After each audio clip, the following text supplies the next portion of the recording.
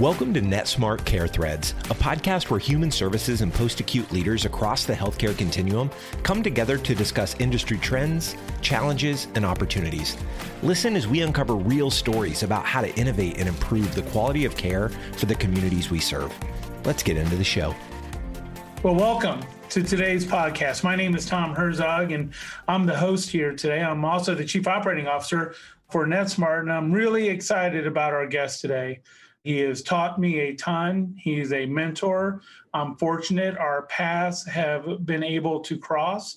He's known by many in the call for the cause and communities that we serve. And you know him as Kevin Scalia. He's our Executive Vice President of Corporate Development. But I would tell you, he's a person who gets a lot of things done. He helps connect our communities at all levels through things that are happening with the government, to our providers, to those who need a bridge and connection and understanding and how we're able to get things done. Our topic today is going to be on the American Rescue Plan Act. Lots of discussion around this, and we always look to Kevin really to provide what does it actually mean? What can we best do in how we serve our clients and broader community? And what does it mean for each of you as you look to participate or really press in to what may or may not be available? So before we get started, Kevin, welcome. Thank you for joining. You know, I've had an opportunity. I'm coming up on almost 10 years now. It doesn't feel like it feels like we've known each other much longer than that. And I'm looking forward to today's discussion. But before we jump into it, Kev, I thought I understood what advocacy was. You've taught me what advocacy is, that it's more than just speaking to what we hope to do. It's really around the deeds behind it. So if you don't mind, can you share a little bit about what advocacy means to you, what it means to the communities we serve, and how NetSmart, it's a key part of who we are? Yeah. Oh, thanks, Tom, and thanks for the nice introduction. To me, I had never really done advocacy till the HITECH and ARRA legislation was passed. And when we saw what happened, they were putting all this funding into acute care and primary care to get those providers digitized so that they would be ready when value-based care and care coordination and population health started rolling out. And they were going to start measuring people based on outcomes, and they left human services and post-acute providers out. So we thought that that was patently unfair. And I went to Washington and I started talking with Patrick Kennedy when he was still in Congress and said, you know, how do we address this? And he said, one of the problems we see is that there are so many different demands from all the various groups around behavioral health. And he is a big supporter of behavioral health, there's nobody saying, here's what we ought to do. So since many of our clients are and tend to be smaller organizations, we aggregated their voices and took their thoughts and went to Washington. And we met with a number of the big trade associations, the National Council, National Association of Behavioral Health, both of the APAs, National Association of Social Workers, or clients like Centerstone, consumer advocacy groups like Mental Health America. And we said we need to come at this problem with one voice, not with 15 or 20 or 30 voices. And so we formed a group called the Behavioral Health IT Coalition, which you can find information at bhitcoalition.org. And we said, let's put together an agenda of what it is you all need as providers and consumer organizations and as trade associations to make sure we're providing a clear, concise, and simple list to both the Congress and the Senate as we ask for corrections to this legislation. And putting everybody in a room and agreeing on what were going to be the top priorities was not easy, but it worked out great. And it's gone on for more than 10 years now. We've worked through 5 Congresses. We've moved a ton of legislation, and I think it's all coming together. If you look at all the little things that have gone on around privacy and technology and others, in what we now see with the rollout nationally in many ways of the CCBHC program. And we'll talk about some of that later on. So I think before we jump into that, Kev, I want to just ask you one, insight or example. When you talk about the one voice, I think that was something that I learned when I joined NetSmart, was that we have an obligation and also an opportunity to serve our community by bringing together our collective voices. What does that mean? I know that's something you're very passionate about, and it's also made a difference. Can you just give a little more insight into that? Yeah, I mean, it's kind of the opposite of what's going on in Congress right now, where the Republicans and the Democrats won't speak to each other. All of these various organizations and providers and payers that we work with, many of them have different agendas. But when we all sit down in a room and say, we can only present 3 or 4 or 5 things, how do we compromise on what would be best for everybody and pick the things and move those forward? And it's that working together to come up with a common theme, which is not always easy. It makes it much easier to go to Congress then and say, here are the 3 things we want. We want you to fund these things this year.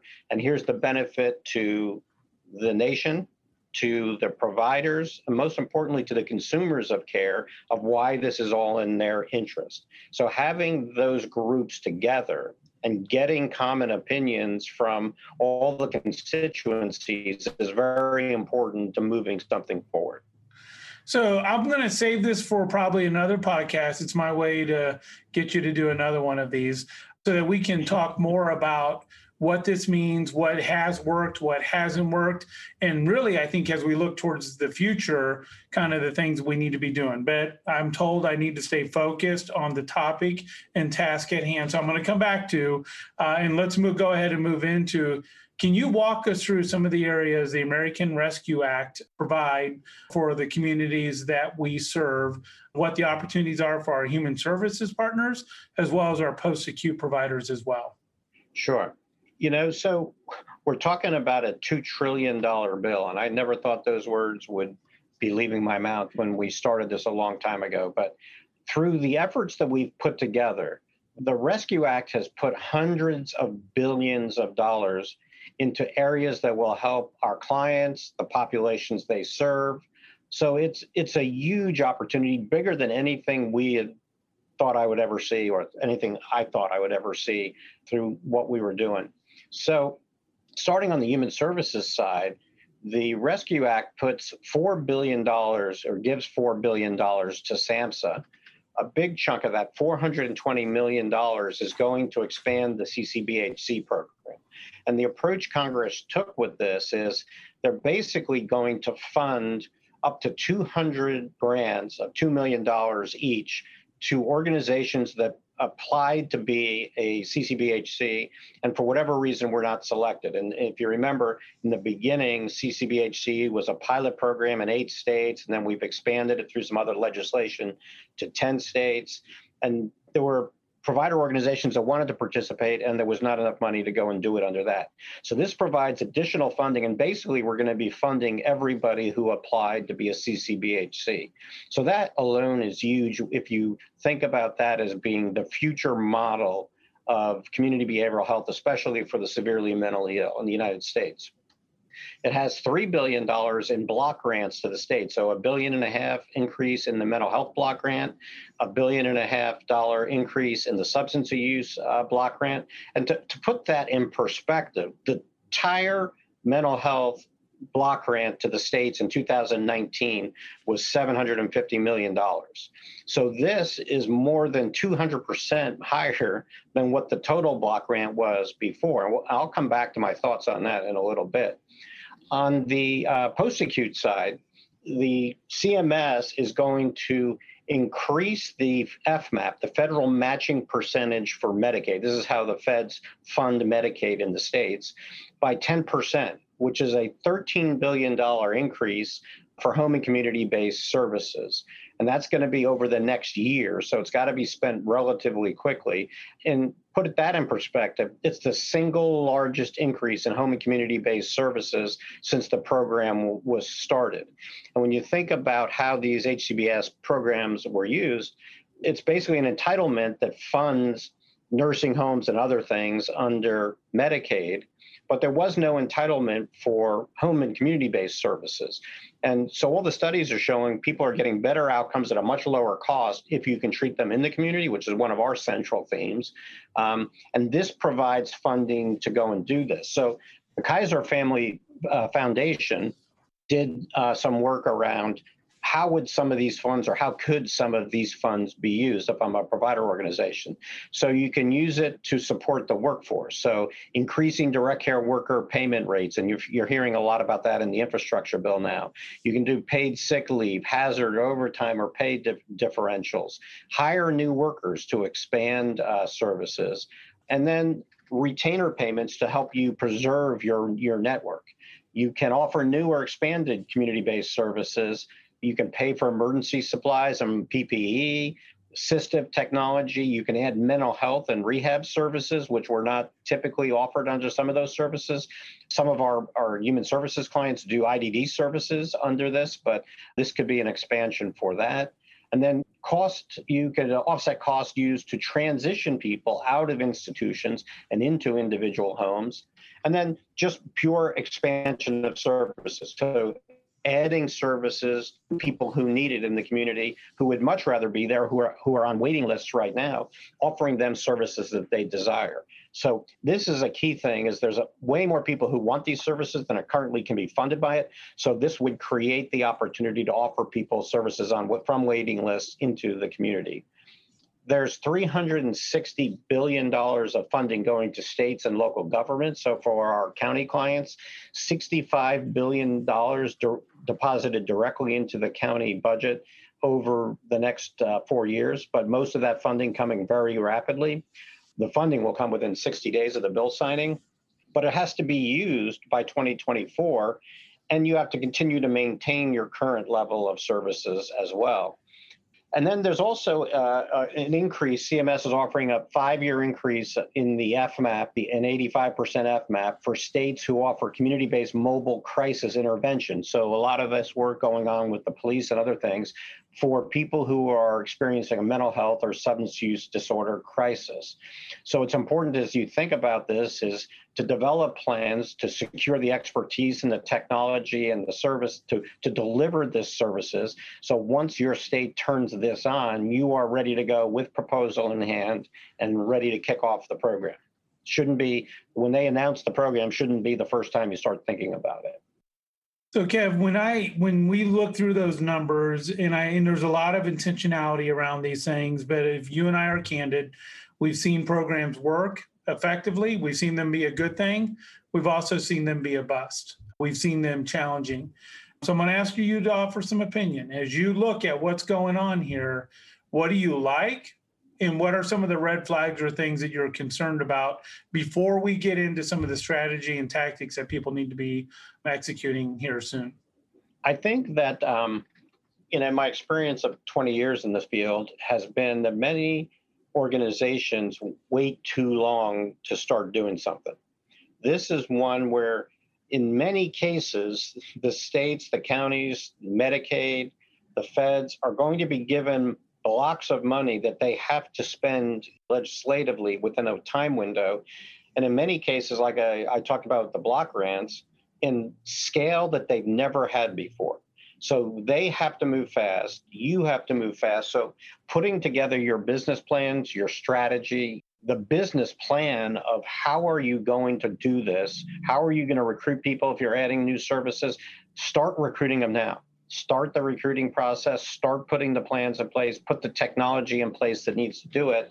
Because if you wait till the time they go through all their procurement and processing, it may be too late. You may not have enough time to spend the money you may get. To me, that's one of the bigger issues. I think you're also going to see non-traditional competitors come into your marketplace. So a common one from a behavioral health provider, we hear from behavioral health providers, is FQHCs say that they can do everything. And I heard a great line the other day where somebody said, nobody says I have stage 3 lung cancer, I'm going to go to my FQHC and get it taken care of. But nobody seems to blink twice when those same FQHCs say, we can do SMI patients, we can do schizophrenia and bipolar, and we're going to take those and siphon those patients off. So making the case for why a community mental health center in this case is uniquely qualified to treat these highly acute patients. But the other side of it is, how do you take your services to less acute patients? So under the COVID epidemic, before COVID, let's say, about 20% of the population would have a mental health issue in a year. That's more than doubled under COVID.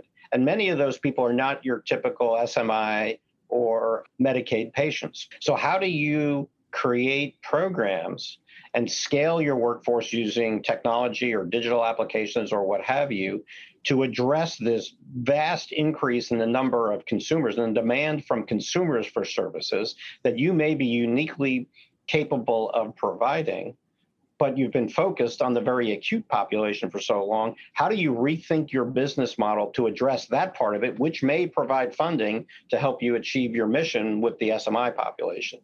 So there's going to be a big push from others coming in to go after some of this money to expand their businesses. So you have to be aggressive. A big red flag is, how do you become aggressive enough to put these things in place before your current or new competitors come in and do it to you? I'm going to recap on a couple of things. I think, first of all, several years ago when people saw NetSmart's been around for over 50 years now, we've largely served the human services community during that entire time. A few years ago, we made this move to start supporting an additional community, often called to as post-acute, but is really home health, long-term care, specialty type care. And we're starting to see those things more and more complement each other.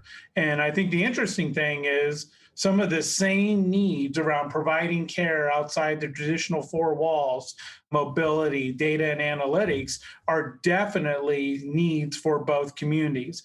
And what I heard you say, and this is, we've both seen it, is if there's any miss in some of these programs or opportunities, is people don't play offense fast enough or think big enough, I would even say. And they've been discussions, but then by the time they get around to it, it's too late. Either those fundings aren't there, or to the red flag comment that you spoke about, others have moved in. And so there's been an expansion. And a lot of times expansion is sort of, well, we'll open up more facilities. It'll be more of a vertical scale, when the challenge or the opportunity is also horizontal care scale, is offering more modalities of care. And what other things that I might be able to do, and maybe I partner with someone in the beginning, maybe those are things that we go out there and do. So, Kev, I think that's great advice. I think, gratefully, it's really kind of underscored why we've pursued the things, because our hope is that we're able to support the needs of our community out there, wherever that might take them, things that they've been doing for a long time or places that they would like to go. So yeah, I'm going to ask you, go ahead. I want to add to what you just said, because it's a great point. In a given community, a skilled nursing facility or nursing home assisted living has incredible demand for behavioral healthcare services, and in many cases doesn't even know where to get it. The mental health center has incredible demand for primary care nurses and nurse practitioners and doctors to provide those services in the home. In many cases, they can't fund it.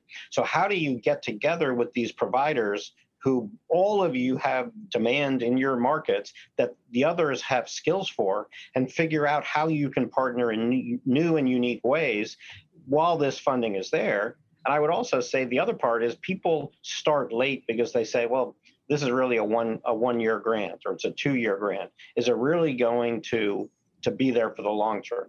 And I think that the consumer demand is so high right now that Congress is going to find a way to solve this problem.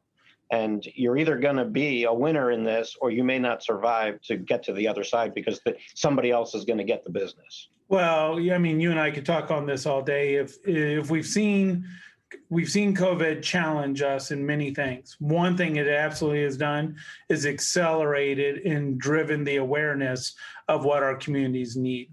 And if people remember back to a year ago now, the challenge of COVID and the reality first sat in some of our long-term care living facilities and what was happening. And then as time moved on, we've seen the challenges around mental health and wellness.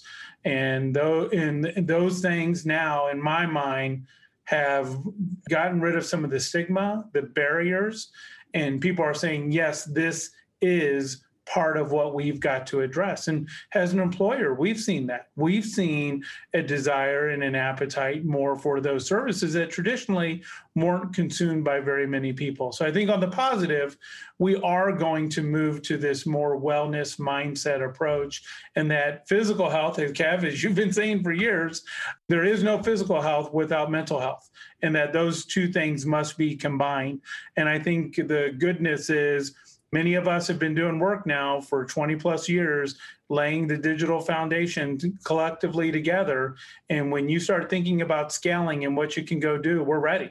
And we're ready with the solutions we know. We're also ready to connect and collaborate on the solutions that we need to develop. So, Kev, I'm going to move into another question, and that is, what impact has COVID had on the scale of the Rescue Act and other funding for these providers that are sometimes overlooked despite being key links in the healthcare ecosystem? Yeah, it's a great question. So if you go back to where we started on question number one around the HITECH Act, when HITECH was passed, it was a $30 billion program to implement IT across healthcare. And that was seen as a giant whale of a program. And $30 billion was almost unheard of to come through in a single bill. Well, just think about the last year. We've had $2.2 trillion CARES Act. We had a $900 billion Consolidated Appropriations Act. We have $1.9 trillion for the ARP bill, and we're talking about another $2.2 trillion infrastructure bill. So the money being spent now is a generational change and a generational opportunity in how we think about community-based care in the United States.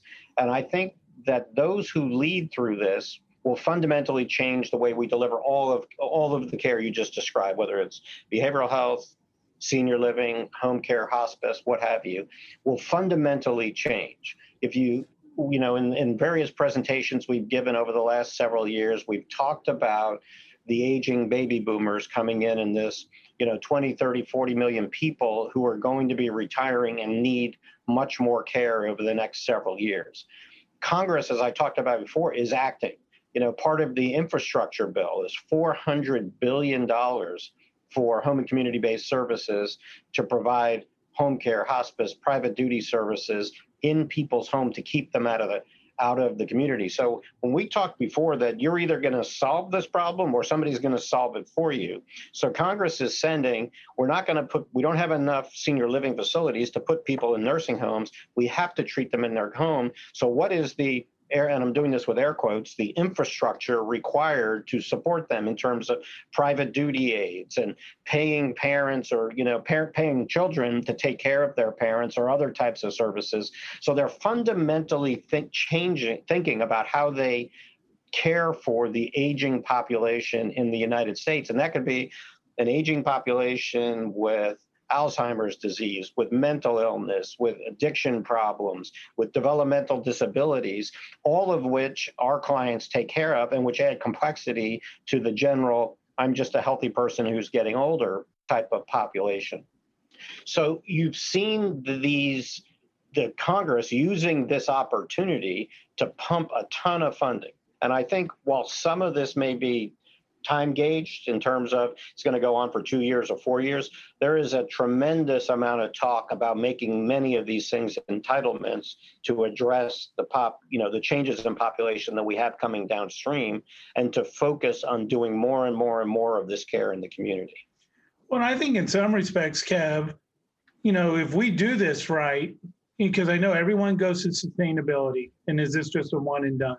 Yep. And this is one of the reasons why we've been so passionate. We've got to show the outcomes. I'll go back to the Kevin Scalia, for those who know you, Flying V, is that we're more focused on outcomes and efficiency than ever, and our ability to be able to show that this absolutely does work, that some of the analog approaches that we've used for decades won't carry us forward like they need to.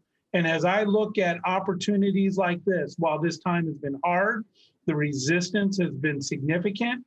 If we work and collaborate together, we're going to shape the healthcare ecosystem in a way that we've been dreaming about for decades.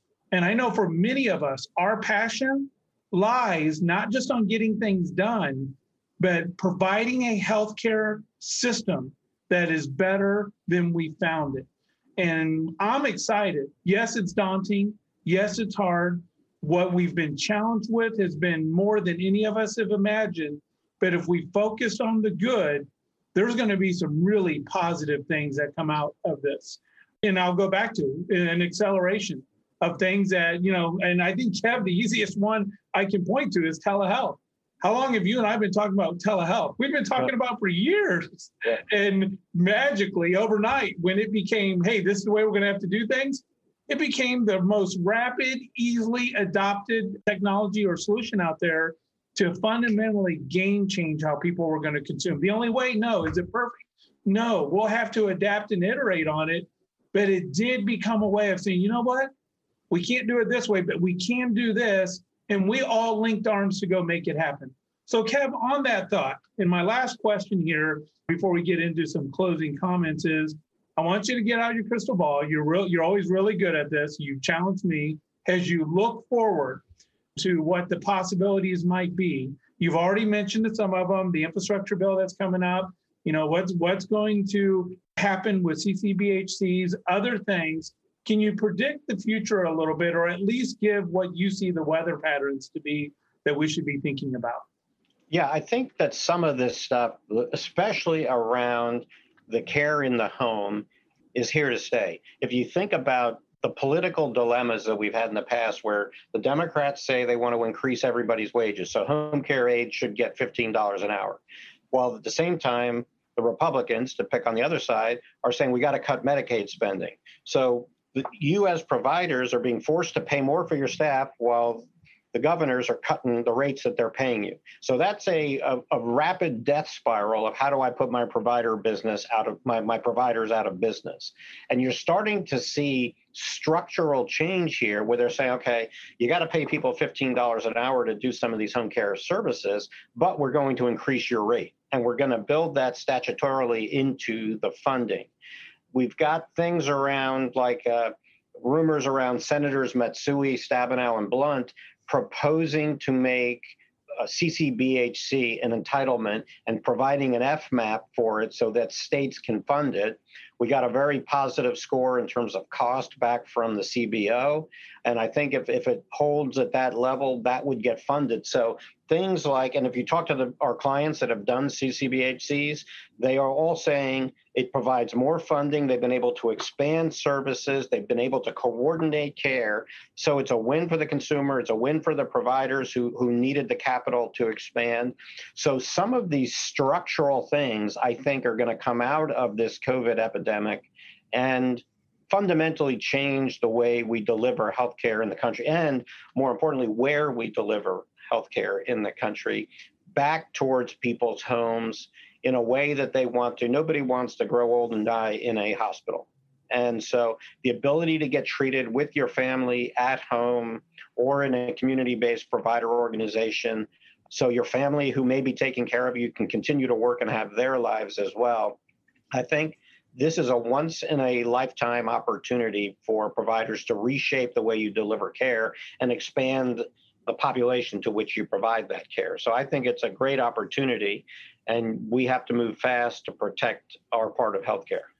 Well, Kev, you said it. I mean, I'm going to use I know it's a cliche, once in a lifetime, but it really is. And I think I can see it. We are on the verge of moving from a payment-centric system to a person-centric system. Yeah. That no longer is primary care just a medical model mindset.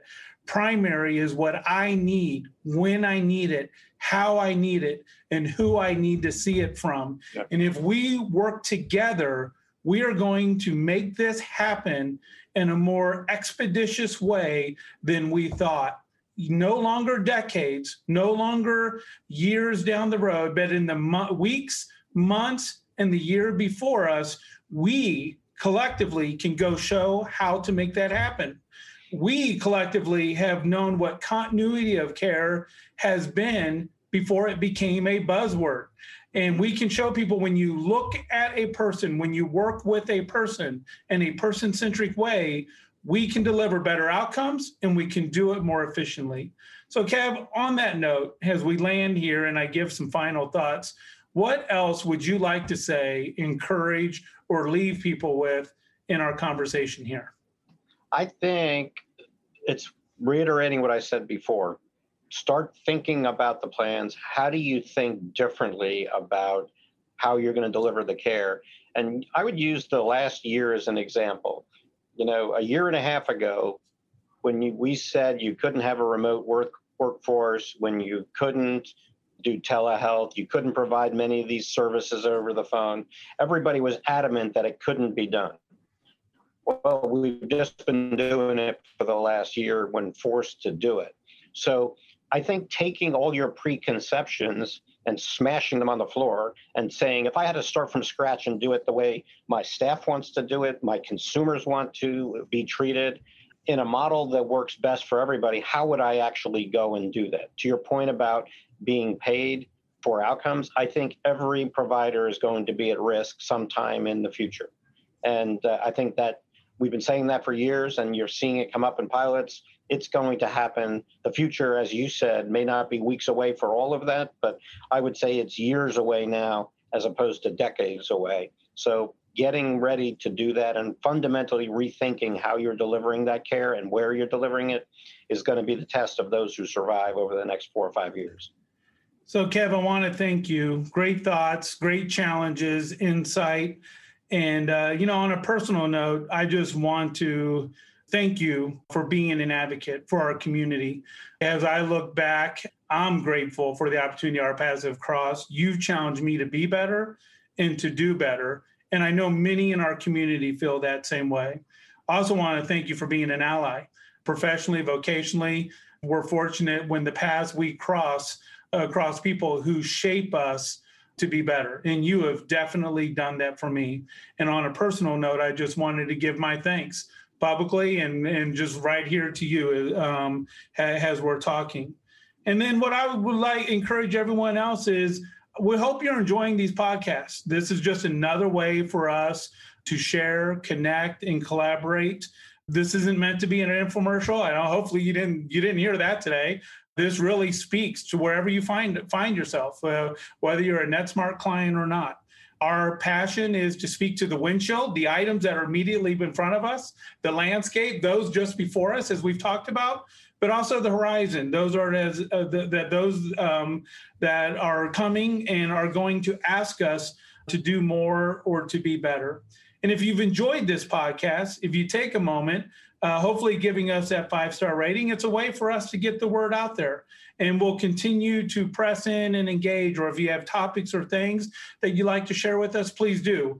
We'll include many items in the show notes, links, and other valuable information that we've spoken about today. And lastly, most importantly, may we all remember, when we work together, when we think together, when we action together, we are always better together. Thank you for the time. That's a wrap, and we'll land today's session. Thank you, Kevin. Thanks, Tom. At NetSmart, we understand the challenges facing provider organizations. Our team will help you navigate changing value-based care models with solutions and services that make person-centered care a reality.